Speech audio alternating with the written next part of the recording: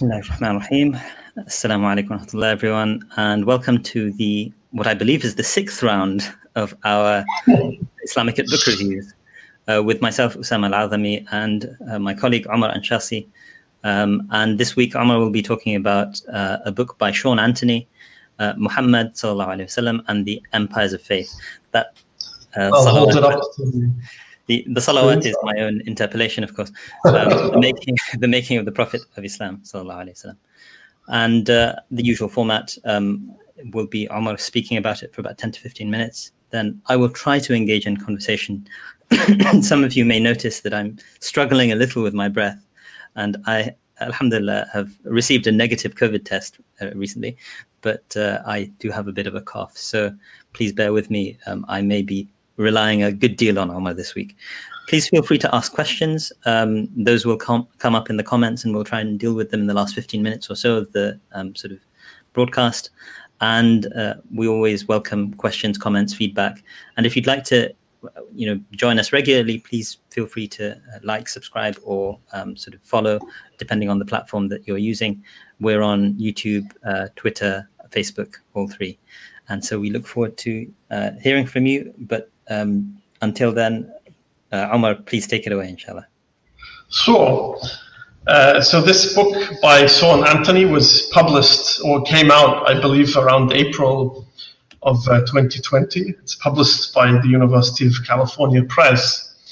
And it is a kind of post-revisionist work on the Sira Maghazi corpus, so exploring this literature on the Prophet and his life and his deeds, and in particular looks at how historians can read this corpus of literature against the background of late antiquity, so laterally alongside other late antique sources, and it explores in a number of detailed case studies how exactly this can be done in order to sift and scour the historical elements of this corpus, and so on.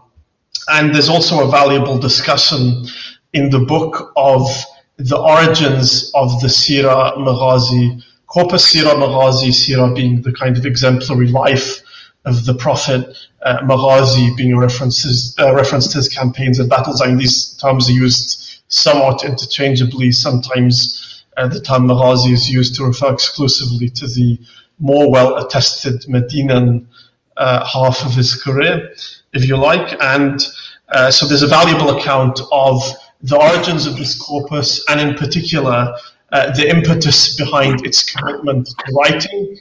As we know, it took some time for public books, in the sense that we would understand the term, to emerge after the Quran. And it's really a phenomenon that, even according to the Muslim tradition itself, if you look at the Qut al-Qulub of Abu Talib al-Makki, he says the first books to be written, of course, after the Quran, were written in 120, and I've seen 150 also claimed as the first state. There's many reasons for this, not least constraints on the technology of writing. And he explores how the caliphal courts, firstly, the Umayyads, beginning really during the reign of Abd al-Malik bin Marwan and his son Hisham bin Abd al-Malik, and he explores various claims of when did this project first, was it first launched. But the key factor is the actual systematic attempt to write or to commit to paper the Sira Maghazi corpus was really inspired by the caliphal court, although that's not to suggest they controlled the narrative or anything like this, but the impetus for writing is located squarely in that context. So to give you a sense of the structure of the book, it's tripartite in structure, and the first and the last section comprised of 2 chapters each, and each of those chapters is a detailed case study which involves reading the Sira Maghazi corpus against its late antique background, so reading lots of late antique texts in languages like Syriac and so on, to help read and sift the Sirah Maghazi corpus to weed out the non-historical elements and so on. And then the kind of middle section of the book explores the role of the caliphal court in instigating this project of committing the Sirah Maghazi corpus to writing. And also, he actually translates the letters sent by Urwa ibn Zubair, an immensely important early author, you could say, author compiler. He didn't write public books, but he sent letters to the Caliph Abdul Malik bin Marwan that Sean Anthony seems to accept as basically historical. I mean, sometimes he hedges his bets and says, I have few doubts about these, but anyway, this represents really one of the earliest, certainly accessible to us, strata of the Sirah Maghazi corpus. We have letters, in other words, from the decades after the Prophet's life. I mean, you're talking, circa 70 after the Hijrah and so on. And he also focuses on the role of, in particular, although he discusses all the kind of different textual variants and does a remarkable job, I think, of tracing variant accounts and all of this. Really profound in terms of the breadth of the depth of research involved here. But he also discusses at some length the careers of two major figures associated with the early project of committing the Sirah Maghazi corpus to writing. Ibn Shihab al-Zuhri, who died in 124, the famous tabi'i, who was a major node of transmission of hadith and other material. And his Ibn Ishaq, who is of course famous for his Sirah, dies 150 after the Hijrah. And it's kind of through the lens of Ibn Ishaq that subsequent authors, and certainly for us today reading various works of Sirah, the framework established by Ibn Ishaq, the chronology, is really the lens through which subsequent authors view this kind of corpus of tradition, view the basic outline of the biography of the Prophet ﷺ. So you have basically 4 detailed case studies in the first and last sections of the book, and then in the middle this valuable discussion of why exactly and when, and what were the impetuses and so on to commit this genre of writing really to paper for the first time. So that hopefully gives you a broad sense of the overview of the work, to give you a sense of the methodological place where it's coming from. Sean Anthony is quite optimistic in this work. He says, and you can consider it a kind of post-revisionist statement of where we are today in Sirah Maghazi studies. So he says there are really 4 sources for understanding the Prophet's life and career, and 3 of these are, very well established and early, and of course they do pose challenges of interpretation as well, and sometimes of transmission. So 3 sources: the Quran, which I think is now universally accepted, almost at least, even by the most skeptical of scholars, as an authentic record of the Prophet's teaching, especially because of, in the last 2 decades, paleographic or developments in paleography. So discovery of very, very early manuscripts of the Quranic text, fragments normally, not the whole text, of course. And also even more work now on the style of the Quran and its internal features that supports this very early dating, effectively affirming the canonization or the codification of the Quran in the decades right after the Prophet's passing. And in addition, you have, of course, the early testimonies of non-Muslim sources preserved in languages such as Syriac, Greek, and Armenian, and so on. And finally, you have documentary and epigraphic, numismatic, and other kinds of material sources, everything from coins to one area that's enjoyed a real boom in the last few years is the study of epigraphy. So, people scratching out their names on rock, effectively. And one thing I really enjoy and value about the book is not only does he bring you up to date, and because this is a fast-moving field and there are new developments and the literature is scattered far and wide, it really brings all of these developments into one place. So it's a nice way of bringing yourself up to date with the research on this subject. But also he's made quite extensive use of modern Arabic research, especially when it comes to fields like epigraphy. So it could be that an important and very early inscription on rock, for instance, and some of this stuff really is remarkably early. You're talking the early 20s of the Hijrah, for instance, or after the Hijrah. And it gets published in some Saudi archaeology journal. It takes a great amount of effort to stay on top of that and be aware of it. So that's a really good development, I think, in scholarship, taking on board the contributions, not just of people who edit texts and publish them, but even contemporary scholarship in the form of journal publications. And of course, this is something I didn't really talk about in Ahmed Shamsi's book, but he also makes extensive use of modern Arabic scholarship. So this is a very positive development, I'd say. And so that's the Quran, various material forms of sources and non-Muslim testimony. And then fourthly and finally, the Sirah Maghazi corpus itself, which requires a certain amount of sifting and scouring and interpretation in order to properly understand and contextualize.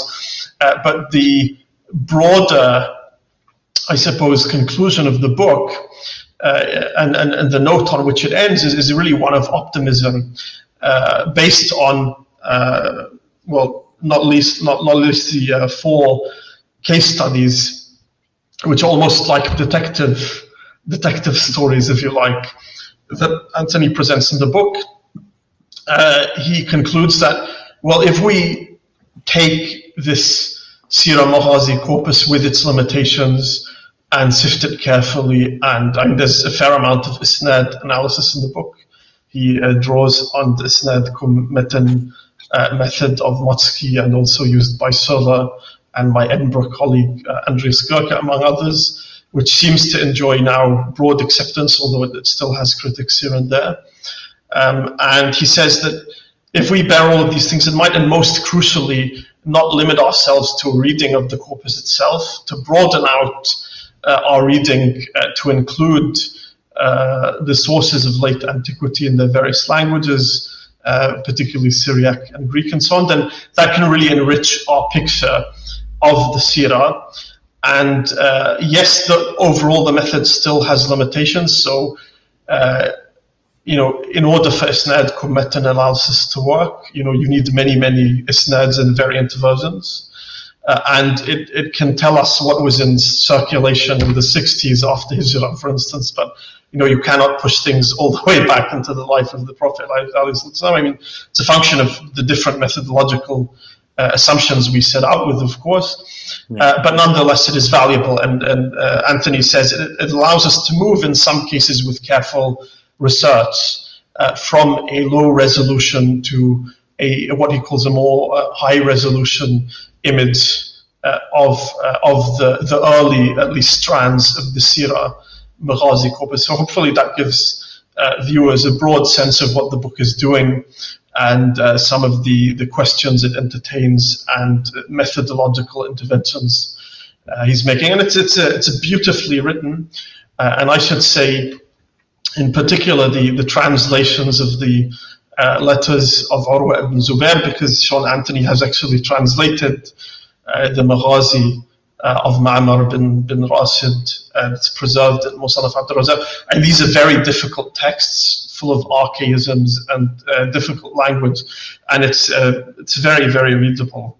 Right. So yeah, I commend this book to viewers, and hopefully this is a fair summary. Thank you very much, Omar. I mean, that's really, I think you've done sort of a wonderful job in giving us an idea of Sean's contribution in particular, and also, in a sense, the range of different methods being applied, the way in which he's offered a very useful synthesis of a lot of these methods, and in a sense, provided us a kind of an overview of what's available at the moment in the secondary literature. So I look forward to maybe examining the footnotes a little at some point when I get the time to get back into early Islamic history studies. I mean, on a personal note, this was one of the areas that interested me. I think it was quite popular, back in the 90s, and I came into Islamic studies in the early 2000s, and I, was surrounded by a lot of these kinds of the Gerald Hortings of the world. And I read, I think, Joseph Schacht's Origins probably in the year 2003 or something like that, so a long time ago. It was quite a dense read at the time, so I don't claim to have read it sort of cover to cover very carefully, but I think I tried the best that I could under the circumstances. Yes, I think the publication of this book, and as with all the books I discussed, they're always building on previous developments in various ways. And they represent a particular moment in scholarship. For me, this book is about, and there was a stage, I feel, some years ago where it was felt that, well, there's only so much more we can learn from this corpus, and it's not very historical, many skeptical scholars would say. And, either you accept the assumptions of these scholars in credulous fashion, or you're an absolute skeptic. And this really represents a transcending of this supposed dichotomy. And in a sense, he's building on the work, most notably, of Harold Motzki from the 90s, and in translation. People like Harold Motzki. I mean, there's a lot of reference to the work of Gregor Sola, who's taught us so much about writing. Of course, even scholars like Michael Cook with his famous article on opposition to writing. I mean, how is it that scholars go from, there is a well-known and widespread opposition to committing, say, hadith and religious learning or ilm, to paper and in the form of publicly available documents. What exactly happens? Because it's a process that lasts some decades and then very quickly shifts towards the end of the 1st century and in the early 2nd century to a point where, although the oral dimension of learning retains prestige and it's important, something it continues to do today, of course. Oral learning still has a function. I hope I'm not being mean in saying the name Sa'id ibn al-Musayyib is consistently transliterated as Musayyab in this. So oral learning still has a function, right? It teaches you how to. That's not a real criticism. It's a very trivial point, of course. But to this day, it still has its importance and its place. So there are a lot of work of scholars being referenced. And the research and the primary sources is not surprisingly for Sean Anthony, because if you've read, say, his book on crucifixion, you'll kind of be familiar with how he operates. But it's astounding in terms of its depth. Really, he cites primary sources I hadn't even heard of, which I feel rather bad about. For example, sorry, and can you give an example? And whole debates. The last chapter concerns, to expose my ignorance, concerns an issue. I hadn't even been aware that in the and just to give you a sense of the breadth as well, within the context of late antiquity, the Venerable Bede, in his Ecclesiastical History of the English People, talks about a kind of in Northumbria in the 7th century, a crude kind of hermit figure called Caedmon, I think it's pronounced. And so that chapter is about the striking parallels, and Bede his work is completed in the early 8th century. So he actually completes his work before Ibn Ishaq does it. Now, how on earth do you find, how do you explain these striking parallels between the Prophet's first encounter with Revelation, and many of the details are kind of strikingly similar of this obscure figure, Caedmon, 6,000 kilometers away, within a few decades of each other. How can you explain that? But, I'd been unaware of this debate. And he talks about von C and Sola and others who'd already discussed the Stephen Shoemaker as well. Right. But that's remarkable. So, just on the Venerable Bede, it has been discussed as far as I recall in the secondary literature. Yes. Okay. So I mentioned some examples. Yes. And who's a Shoemaker? I'm actually, pardon my ignorance, but I'm not familiar with. Yes, so Stephen Shoemaker is again someone who works on late antiquity, early Islam, who definitely veers towards the very skeptical end of the spectrum. Right. I mean, a book of his has appeared recently, which we may have an episode on, called "A Prophet Has Appeared," and he kind of stresses the apocalyptic elements of the Prophet's teaching in the early Muslim community. But it's kind of, I mean, overlap in terms of the kinds of questions they're interested in. I mean, he's also written about Caedmon, of course. So let me take this opportunity. More skeptical, I would say. Let me take this opportunity to think about skepticism a little with you. I just wanted to, a few years ago, I think this might have been around the 2012, 2011. Tom Holland did a documentary in the UK. So he's a classicist, as far as I understand, and a popular sort of historian. He's good, very well read in classics and classical. Well, I mean, like all good journalists, he's a good communicator. Yes, he's an excellent. That's what journalists tend to do better than academics. Fair enough. I mean, that's why they go into that sort of line of work. Yeah. But obviously, it caused a bit of a stir at the time. It actually invoked and interviewed, indeed, one of my own teachers, Patricia Kroner, who was famous, along with another of my teachers, Michael Cook, in the sort of late 70s for having written Hagerism, which it's fascinating reading some of the reviews that came out at the time about it. It was quite funny. But obviously, in a sense, there was this... I should say, I know a scholar who shall remain unnamed, who was around at the time, and he thought it was a joke. In the same way they say Finnegan's Wake was written as a kind of drunken boast about whether it could be published and this kind of thing. So he thought it was that. But time. I mean, others, great scholars, people like Van Es and others have literally said that as well. And of course, both scholars... I think Van Es's criticism is much more tempered than that. I mean, Montgomery Wadsworth, I think, was right on the line. There was R.B. Sargent basically described it as a leg pull, if I recall, or pure spoof.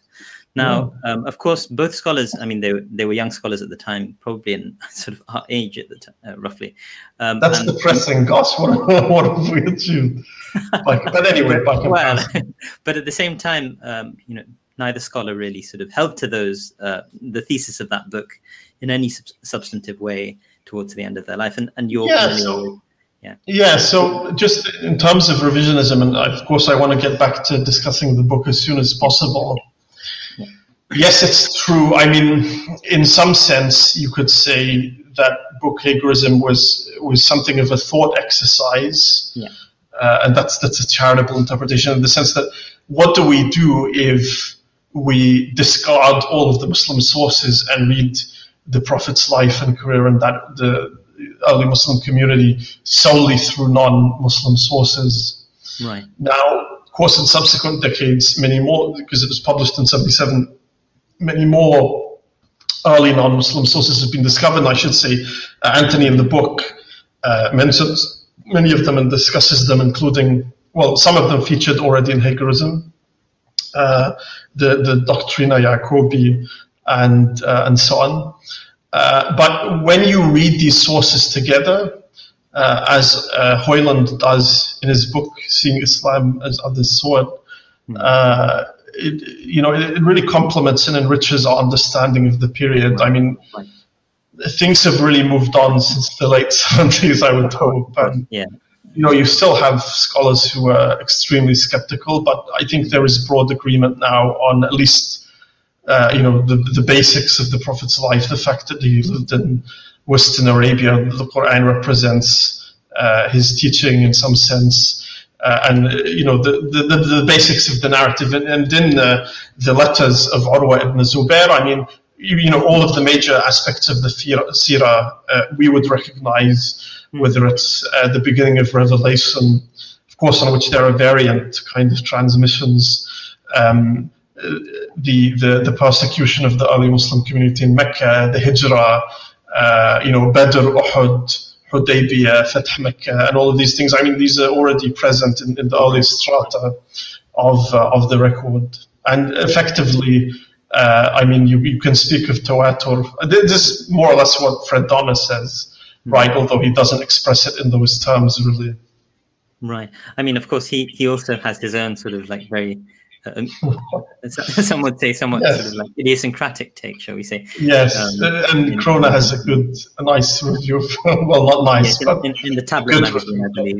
And the tablet, that's right. Yes, really worth reading. That's available online if anyone is interested. So it's Patricia Krona reviewing Fred Donner's Muhammad and the Believers. Yeah. I thought that was a great piece as well. But I wanted to sort of come back to a comment that you made earlier, which is, you cannot push something back into the lifetime of the Prophet, but within sort of a generation or maybe a generation and a half. And so, what's interesting to me, those are comments that, you read periodically in the secondary literature. I think, Harold Motzki suggests that, no, actually, considering you can, take them within, even within the lifetime of the Prophet, then there might be some of the material that you can push. I don't recall him saying that, but this is just my repeating what Anthony says in the book and what you pick up from other scholars.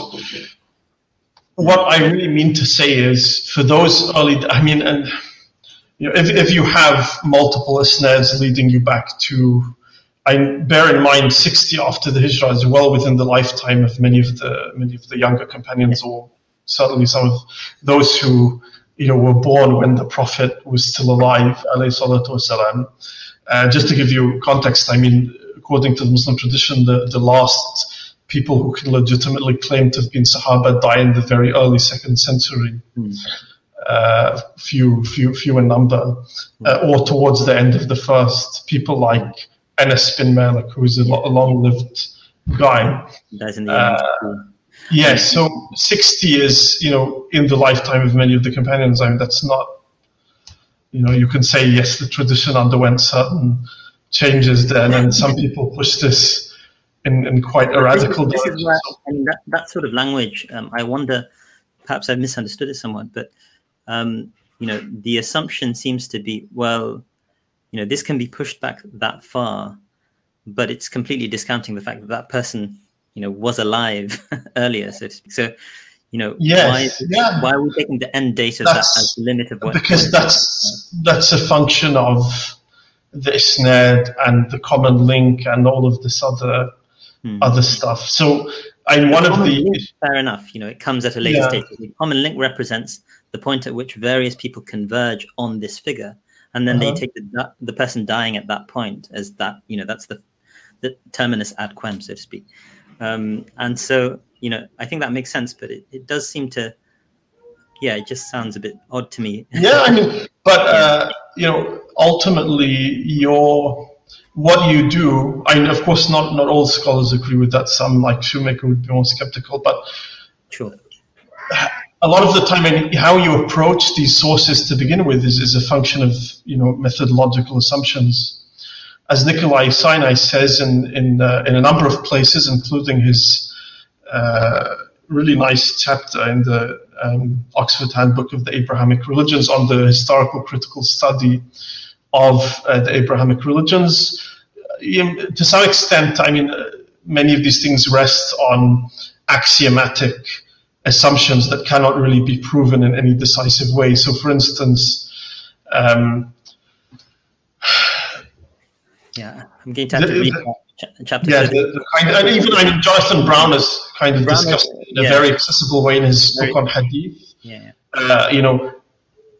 Like the Sirah Mahazi corpus itself, the assumptions with which modern historians in the academic tradition, approach these sources, that also has a history. It's not descended from on high. It's not a kind of Platonic form which has been discovered by modern academicians. And this is one of the things which I find, if I may say so, a little sort of like somewhat irritating, because basically, there is a secular materialist understanding of how we approach history and so on, but that secular materialism has been deeply undermined by sort of various kinds of engagements in sort of epistemology and other aspects of philosophy that have shown that these are sort of you know, you can think about people like Rorty, you can think about people like McIntyre, and a whole host of other people who kind of demonstrate and illustrate, I think, the extent to which our understandings of these sorts of things are so contingent as well.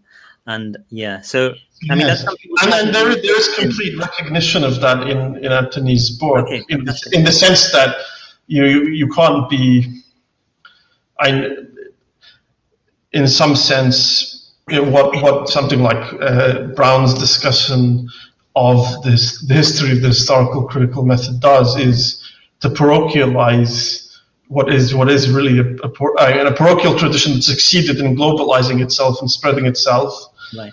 And I don't mean by virtue of colonialism in a nefarious sense that, you know, there were attempts to corrupt people's views of the world, what have you. But, you know, it's just a fact that people were convinced by what they were preaching, right? I mean, but of course, the experience of the 19th century of the colonial account has really changed everything. I always tell my students, you know, even the way Muslims and other non-Westerners, not to put too fine a point on that binary, how they eat, how they sleep, how they, you know, dress, all of these things have been deeply impacted. And of course, systems of knowledge production and what counts as valid knowledge and does not is just one element of that radical transformation. I mean, to Anthony's credit, I mean, he does here, and, you know, even in interviews of his I've listened to, really does display a great deal of humility, particularly when it comes to things like,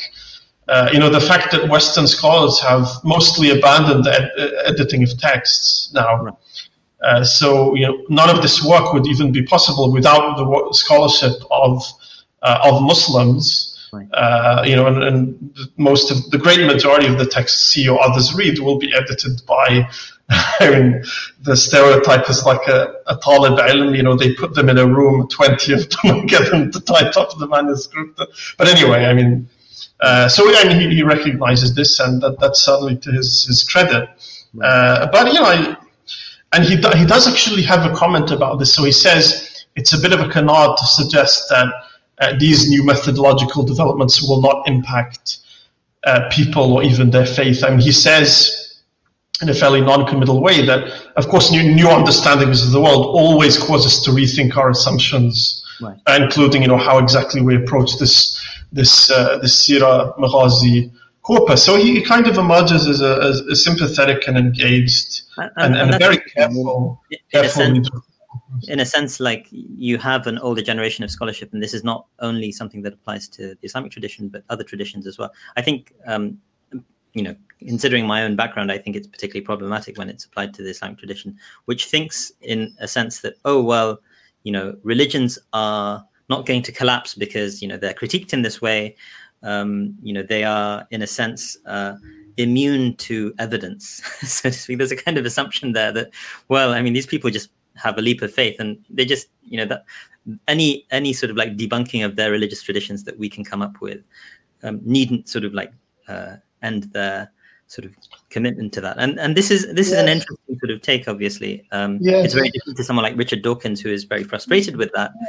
I mean, I probably want to draw the conversation away from even the mention of such name, because this is a serious work of scholarship. But I will say that I think Muslims should be open to, as they are, I mean, they don't need my permission to do this exactly, exploring, you know, other methodologies. Of course, Muslims themselves historically have never agreed on these things. Yeah. I mean, a scholar like An-Nadham, who dies in the early 3rd century, is, and he was living back then, is, you know, probably more skeptical of the Hadith corpus than many Western academicians today. Right. According to the views attributed in various toxicographical sources. Sure.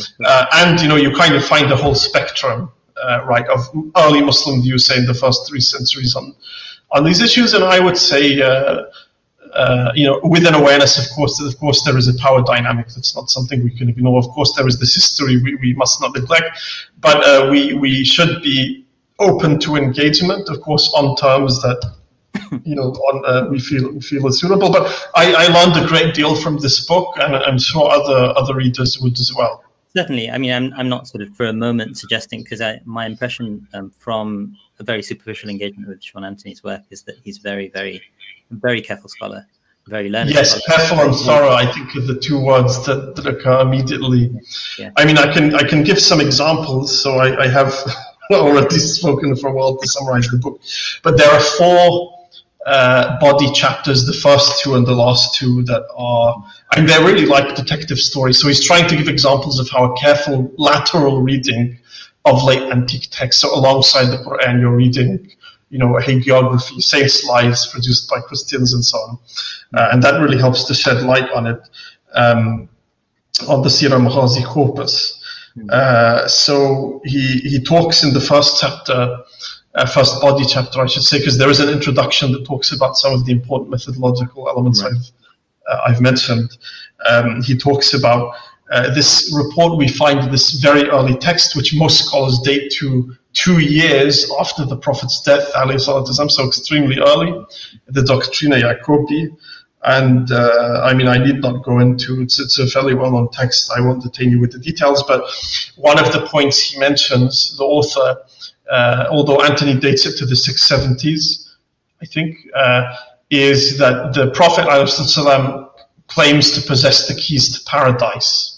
So he kind of explores what this might mean. You know, the depth of the research is impressive. You know, he looks at patristic literature, what church fathers were writing, and how they use this metaphor of the keys of paradise. He searches the hadith corpus extensively. You know, we'll be familiar probably with hadith suggesting that La ilaha illallah is the key to paradise, or swords are the key to paradise, and other things like this. And so on. So the chapters are a bit like that. To go back to the story of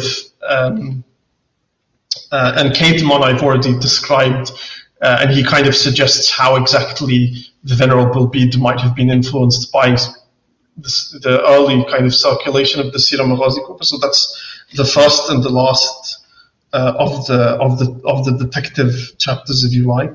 Right. And then you have, I mean, some of the findings are really extraordinary. So the second to last chapter, as well as talking about you know, how the context of imperial rule shapes the Sirah Maghazi corpus's vision of history.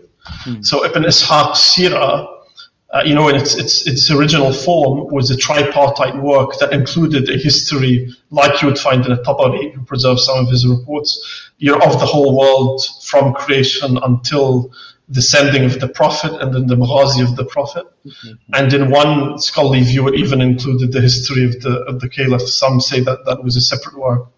But anyway, that chapter looks at the famous story of the encounter you find in Sahih al-Bukhari between Abu Sufyan and the emperor, Heraclius. And the extraordinary thing is, based on, again, this is how the practice of lateral reading is key, and how reading these texts alongside each other really sheds light on the Sirah Maghazi corpus. So he finds a source from the 660s, a chronicle attributed to Fredegar. So it's a Merovingian chronicle, very early. So you're talking again three decades after the Prophet's passing, alayhi salatu wasalam. And you know, we even have a manuscript that's been dated to the early 8th century. So very, very early stuff, you know, long predating Ibn Ishaq and his Sirah project. Right. And this also tells us that Heraclius, by virtue of, you know, astrology and other prognosticatory techniques, foresaw the dominion of the circumcised people. Right. In other words, the Arabs specifically. So, you know, you find this in a source already a few decades after the Prophet's death. So he then looks at the variant transmissions of this story, and one of the kind of prominent routes of transmission is from Ibn Shihab al-Zuhri, and he reports having taken it from a mysterious figure called Ibn Natura, and with some philological detective work of the highest order, you know, and you know, there are many details I have to admit for the sake of brevity. Anthony shows that the source for this narrative would have been some kind of church official, probably somebody temporarily occupying the post of bishop and so on. So it's a very, very early, and of course, what you then do with that story, does that mean that element of the story is historical or not? People will take in different directions. Right. So that's just a flavor of some of the kind of detective work going on in this book.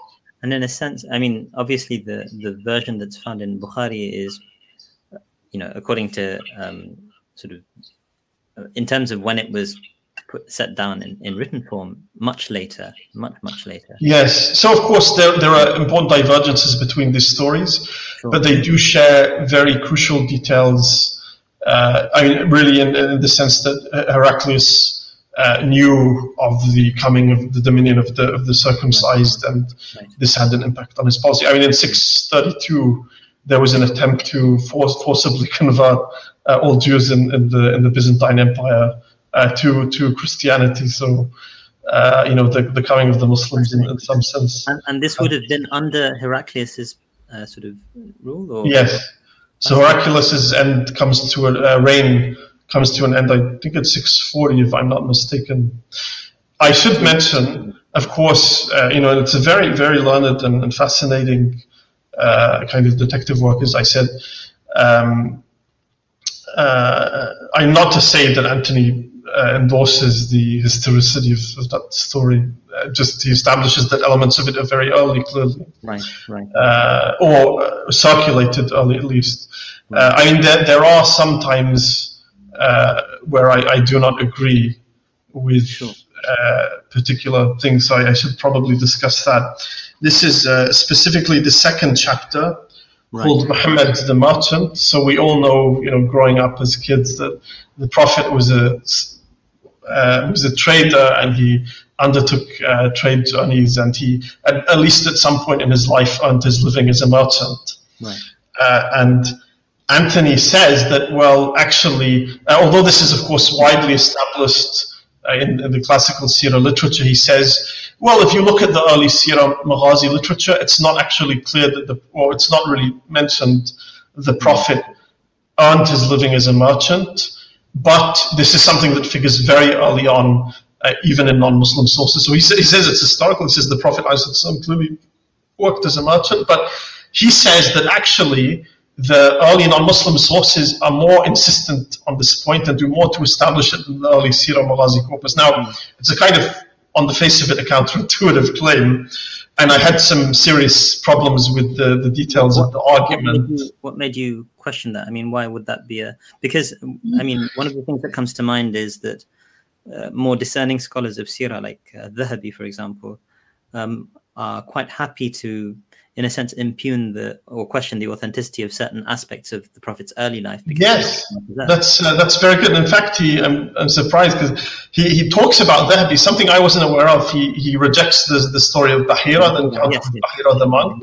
It's that story, which is a shame because it's something we grew up with. But anyway, but that's the thing. I mean, that's the difference between scholarship and Yes, and of course, so it's great that Anthony kind of recognizes this critical element. I mean, he cites in his work quite a lot Dhahabi and Ibn Hajar on occasion, but particularly figures like Dhahabi. But anyway, in the footnotes, he says, for instance, that yes, in the earliest strands of the Sirah Maghazi corpus, clearly there is the sense in which the Prophet did undertake trade journeys, but he says these were some of the differences in the details, and only one or two journeys trade journeys are attested to at all. But as he acknowledges in the book, and as is well known, that part of the Prophet's life, any event, pretty much you could say, is not that well attested. I mean, the great majority of the Sirah is about what happens after the age of 40. Yeah. And also, at what point does one become a trader? Is there a required minimum of journeys one has to undertake? So it's partly a problem of definition, and is the complaint that we do not have a full itinerary of all the Prophet's trading journeys, which one would not expect for this early part of his life. Anyway, I mean, even with some of the specific details of the argument, I can't go into too much detail, but so for instance, he says in a kind of throwaway sentence that I admit is not crucial to his argument, the hadith corpus generally characterizes merchants in negative terms, merchants and trades. That's a bit of a grand claim. Of course, the hadith corpus is a vast body of literature. It contains kind of contradictory impulses. But on the whole, I would say the opposite is actually the case.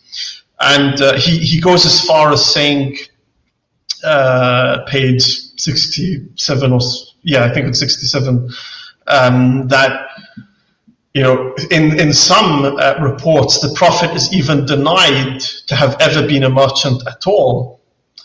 So I looked into these, and he gives two sources, Kitab al-Zuhd of Imam Ahmed and the Kitab al-Kasb attributed to Muhammad ibn Hassan, which is clearly a later work, you know, not earlier than 3rd century.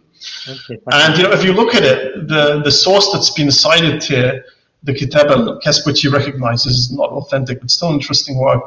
You know, the whole argument of that why book. do you recognize this inauthentic? Because, I mean... Yeah, I mean, if you read it, he talks, you know, it's like a refutation of those who say you cannot earn a living, and this goes against Tawakkul. Yeah. So, and he even refers to the Sufis by name, so it can't be earlier than 3rd century.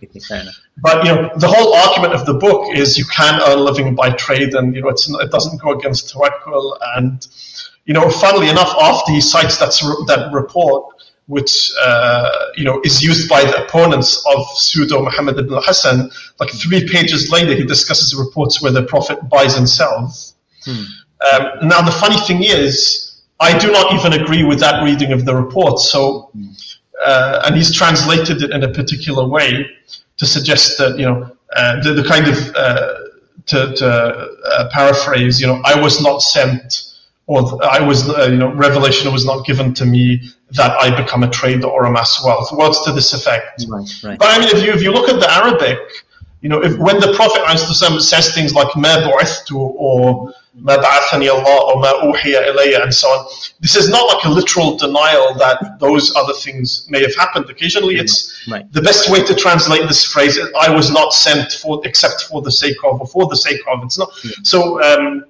You know, Amr bin Abdul Aziz has these remarks attributed to him that in varied versions that, you know, the Prophet was sent as a hadiyan, as a guide, not as tax collector, as one version, Jabiyan, and there are others, including circumciser. But, you know, this is not to deny that the Prophet sent out tax collectors and indirectly commissioned the collection of taxes, or that, you know, people, well, circumcision is a bit more complicated, but so I don't even agree with that reading. And of course, but in a sense, the first instance was a throwaway comment. So. Yes, but the Kitab al-Zuhd of Imam Ahmed, I mean, Ahmed has a whole book, I mean, from Al-Khalal and the Masail, Al-Hath ala al-Tijara, literally the first words of which attributed to Ahmed are Alzam al-Suq. Literally, you know. And why were the Ahl al-Hadith, the proto-Sunnis, why were they insistent, why were they actually pro-trade? So I completely disagree with that characterization. Because against the kind of Sufis and protos and other figures like this, because for them, as Ahmed says in that book of Al-Khalal, you know, trade and earning a living meant independence from others, and it also meant you can kind of provide for your poorer relatives. So anyway, I mean, that's... Right. So there are some criticisms of points of detail there, but the idea that the Sirah Maghazi, you know, the corpus does not talk about the Prophet as a merchant, you know, that's also something I have a problem with, but that's kind of just one example, and sure. You know, no book is free of error. Of course, absolutely. I mean, that's something that we all recognize. But sorry, there's an echo again.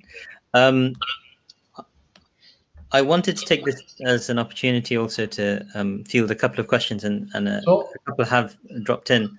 But you know, I just I think I share your sort of enthusiasm for the book, even though I've not read it yet. So I look forward to reading it, you know, at some point in the not too distant future when I'm feeling a bit better as well. But thank you, Jazakumullah khairan, Omar, for really a fascinating sort of overview. Yes, I mean, I wish I could have said more about the origins of the Sirah Maghazi corpus in kind of court context. So the caliphs very, very briefly play a major role in overcoming this opposition to committing ilm, to writing. Right. And the key figure who seems to be kind of historical in this, because it's attributed to many figures, Umar bin Abdul Aziz is said to have commissioned Jam' al-Ilm, but Hisham bin Abdul Malik basically makes Ibn Shihab az-Zuhri against his better inclinations. He effectively forces him to start writing it down, right. Ilm, and after that the kind of objections to this practice more or less fade away, although So Sean Anthony deals with this to a certain extent, you said? Yes, so he discusses the stories about Umar bin Abdul Aziz briefly, and Abdul Malik bin Marwan clearly played some kind of role, because we have this correspondence with Hisham bin Urwa, but the key development happens in the time of or the reign, I should say, of Hisham bin Abdul Malik, who's in power from 105 to 125. And Ibn Shihab az-Zuhri, again, one of the key figures in this, and Ibn Ishaq somewhat later. Right. Under the Abbasids. Okay. Barakallah feekum, jazakumullah khairan. Sheikh Nur Alam, an old friend, actually says, good to see you, to myself, because I haven't seen him for quite a few years. Barakallah feekum. So we have a question from Jan Islam, and I think this is, to a certain extent, been covered. It might be over two sort of. I can say a few words to this. So I'll just read it out for the purposes, because this is hopefully also something which should eventually be converted into a podcast, so that to our listeners, on the recent methodologies to scrutinize authenticity of hadith, how can we reconcile the continued, even if limited, Western skepticism with the Muslim insistence on the historical validity of humanity's most comprehensive and rigorous effort to document history? Yes, okay. So maybe there are some issues with the way the question is worded or framed. So, I characterized Anthony's book as post-revisionist, but that is by no means to suggest he validates, all of the details of Ibn Ishaq as historically true. I mean, that's, perhaps before the 19th century, or even into the 19th century, or even in the 20th to some extent. I mean, Montgomery Watts. But even miracles, right? I mean, yes. I mean, so there are fundamental methodological differences. I think that at some level the assumptions cannot be reconciled. I mean, also, just last week we were talking about the Kitab al-Makhalat of Abu Ali al-Jubai, and I mentioned the Kitab al-Tahrish. I mean, Muslims themselves, from the very beginning, have entertained diverse views on the value and historicity of this material. There's something to be said about the sort of, a lot of those diverse views are mutually irreconcilable, and some of them have been, say, for example, my own sort of background within Sunni thinking, for example, would look at someone like Abu Ali al-Jubai and say, well, that's a nice view of yours, I don't accept it, right? And but nonetheless, it demonstrates the fact that Muslims did have diverse, and moreover, that it took, time for these views to become canonical, as it were. True. And there was a process of contestation that never entirely disappears throughout the long history. And I think my concern, the reason I'm kind of offering something of a counterpoint to the way in which you're framing this, is that I think it's very true that obviously these sorts of things go through contestation. But the sort of contestation that is being, in a sense, presented as within scholarship, which is coming from a secular materialist perspective, as being sort of appropriate, is obviously quite different from the way in which, Of course, and I wouldn't suggest in any way those two kinds I would hope. I think scholars like Sean Anthony and of course the giants who they are building on from previous generations, including the figures like Schacht and even someone like Wansborough to a certain extent, the contributions they've made, I think, are very important, but they are all within a certain sort of universe of assumptions. And I think there's this space to be created where a different universe of assumptions, which aren't necessarily secular materialist, within Western Islamic studies starts to flower. And yes, and we're very fortunate to live in such a space and such a time. Absolutely. And, yes, in the UK and of course elsewhere. I mean, I've seen work by Awamer Anjem on the early period and how we can benefit from and be enriched by this scholarship that I hope he'll publish soon, like really groundbreaking stuff. There are, of course, many names we can think of, including, of course, Jonathan Brown working on Hadith and Sirah, and then many other names. So it is a very promising time, and that's that note of optimism and promise. I think we share with Sean Anthony in his book. I was just going to say that for those who are interested, we've mentioned Jonathan Brown's sort of contribution in this a couple of times, but I think he's written a very accessible chapter specifically on sort of the European higher criticism, and it's in his book Hadith Muhammad's Legacy in the Medieval and Modern World. Yes, so absolutely go away and read that, and it will give you a sense that I mean, like any other tradition of scholarship, and the Western one emerges from a particular place. It is a tradition. It has a history that can be deconstructed. What I like, sorry, I'm sort of struggling to talk a little as well because of my cough, but what I particularly liked about the way in which you presented Sean Anthony's work, and as I say, my exposure to it is through your presentation, but what I've liked about the book as you've presented it is this sort of very thoughtful, nuanced recognition of the diversity of the audience as well. That those assumptions that my own teachers, Cook and Kroner, could write within the 1970s, in a rather brash fashion, that. Yes, so Hegel by infidels, for infidels. I mean, the Academy has expected that to be read. They would not have expected that to be read in the kind of yes.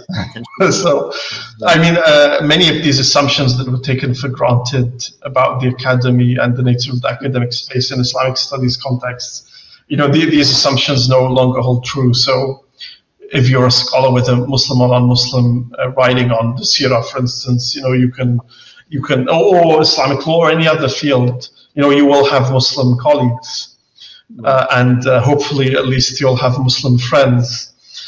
So, the previous generations of scholars had, to a great extent, I don't want to be completely unfair and overgeneralize, but the Islamic tradition and the Islamic religious, literature was treated as a kind of dead tradition. Arabic texts were approached in the same way as Latin and Greek texts. This is a dead civilization that we can, interact with without engaging with its practitioners. One anecdote I will mention in this respect, I will not mention the name of the scholar, but one very famous German Orientalist who passed away some decades ago, really good work actually. The limit of their engagement with the Muslim world was, and I was told this by a reliable, just one link in my isnad, as it were. Literally, their only engagement with the Muslim world and living Muslims was their cruise ship. They were on, I think, a Mediterranean cruise, and their cruise ship broke down and stopped in Morocco, in one of these Moroccan port cities. So they got down and walked around, and then boarded the ship again. I'm not talking about a figure from the 18th century. I mean, this was a scholar who was prolific, and especially in the 1960s and 1970s and so on. And that's not far away from us. But now, of course, the world of scholarship has changed irreversibly, and partly a function of the fact that just this field is so much larger than it was even 20 years ago. I mean, the publications, even in a particular subdiscipline, one human being cannot keep up with easily. Right. And in the UK context in particular, and in the United States and continental Europe to a lesser extent, this has been partly because of the inverse of the Empire Strikes Back, the colonized strike back, and I mean, some people feel threatened by the fact that Muslims are entering Islamic studies in large numbers, but of course it will change. Actually, most people are very, I think, welcoming of the. I'd agree. Yes. Yeah. I'd agree. I mean, there is certainly Islamophobic prejudice in the academy, but it's. I think these multiple perspectives do enrich academic work. Of course. I mean, in many contexts, it's just a demographic fact. I mean, in the UK, many senior academics have told me probably most Islamists will be of Muslim background in the 10 years from now or 20 years from now. But yes, I mean, I think even scholars who are, I'm just going to my echoing. So I'm going to not. I was just going to say, okay, thank God. Even scholars who are sort of not terribly enthusiastic about this shift, in my experience, overwhelmingly they are themselves teaching this new generation of scholars, and they have very deep relationships with them, and recognize, look, I don't share your assumptions, but I think you're good for the field. If you're not going to explore the sorts of things that I would personally be interested or in, and so I think, or you may do it in a different way, or something like that. There's organic growth, and I think that's a wonderful thing. And I think neither of us will mention names. We know many, but those scholars themselves are transformed by this engagement. Absolutely, which is a positive development. And I'm a product of that tradition, as well as the Islamic tradition of the Darul Ulooms of the Indian subcontinent, right? So I think we're all sort of indebted to various traditions of thought and practice.